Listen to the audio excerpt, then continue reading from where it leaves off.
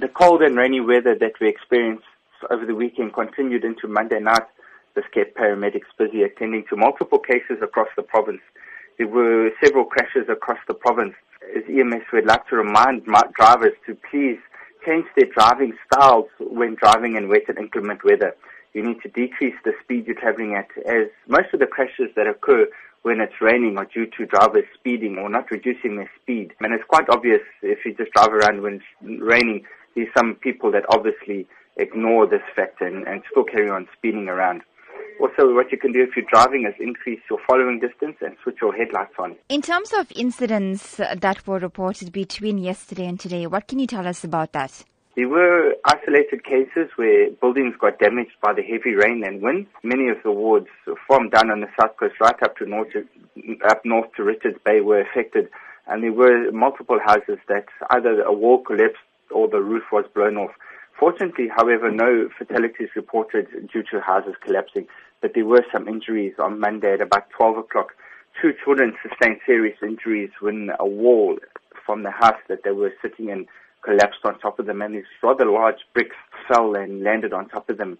They were stabilized by paramedics at the scene before being transported through to a community health center and then on again to hospital.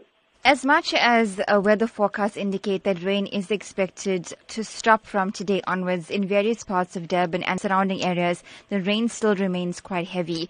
What are the precautionary measures for drivers, and that people should remember they should drive when they need to and stay out of the rain? Well, fortunately, from what it looks like, it has started to clear. I'm down on the KZN South Coast, and it's been bright and sunny all morning. However, reports from Durban are that it's still pouring with rain.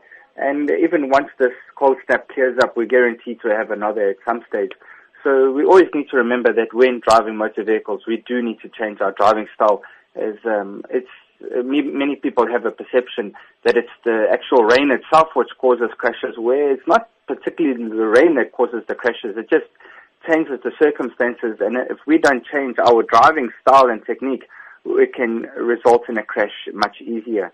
Remember, when the road is wet, it can take nearly twice as long to bring your motor vehicle to stop when there is wet weather. Is that the potholes get covered with rain, and these pools of water, so you can't see any potholes, which results in people driving into potholes and damaging their vehicles. And also, you can get large pools of water on the road, which can affect driving.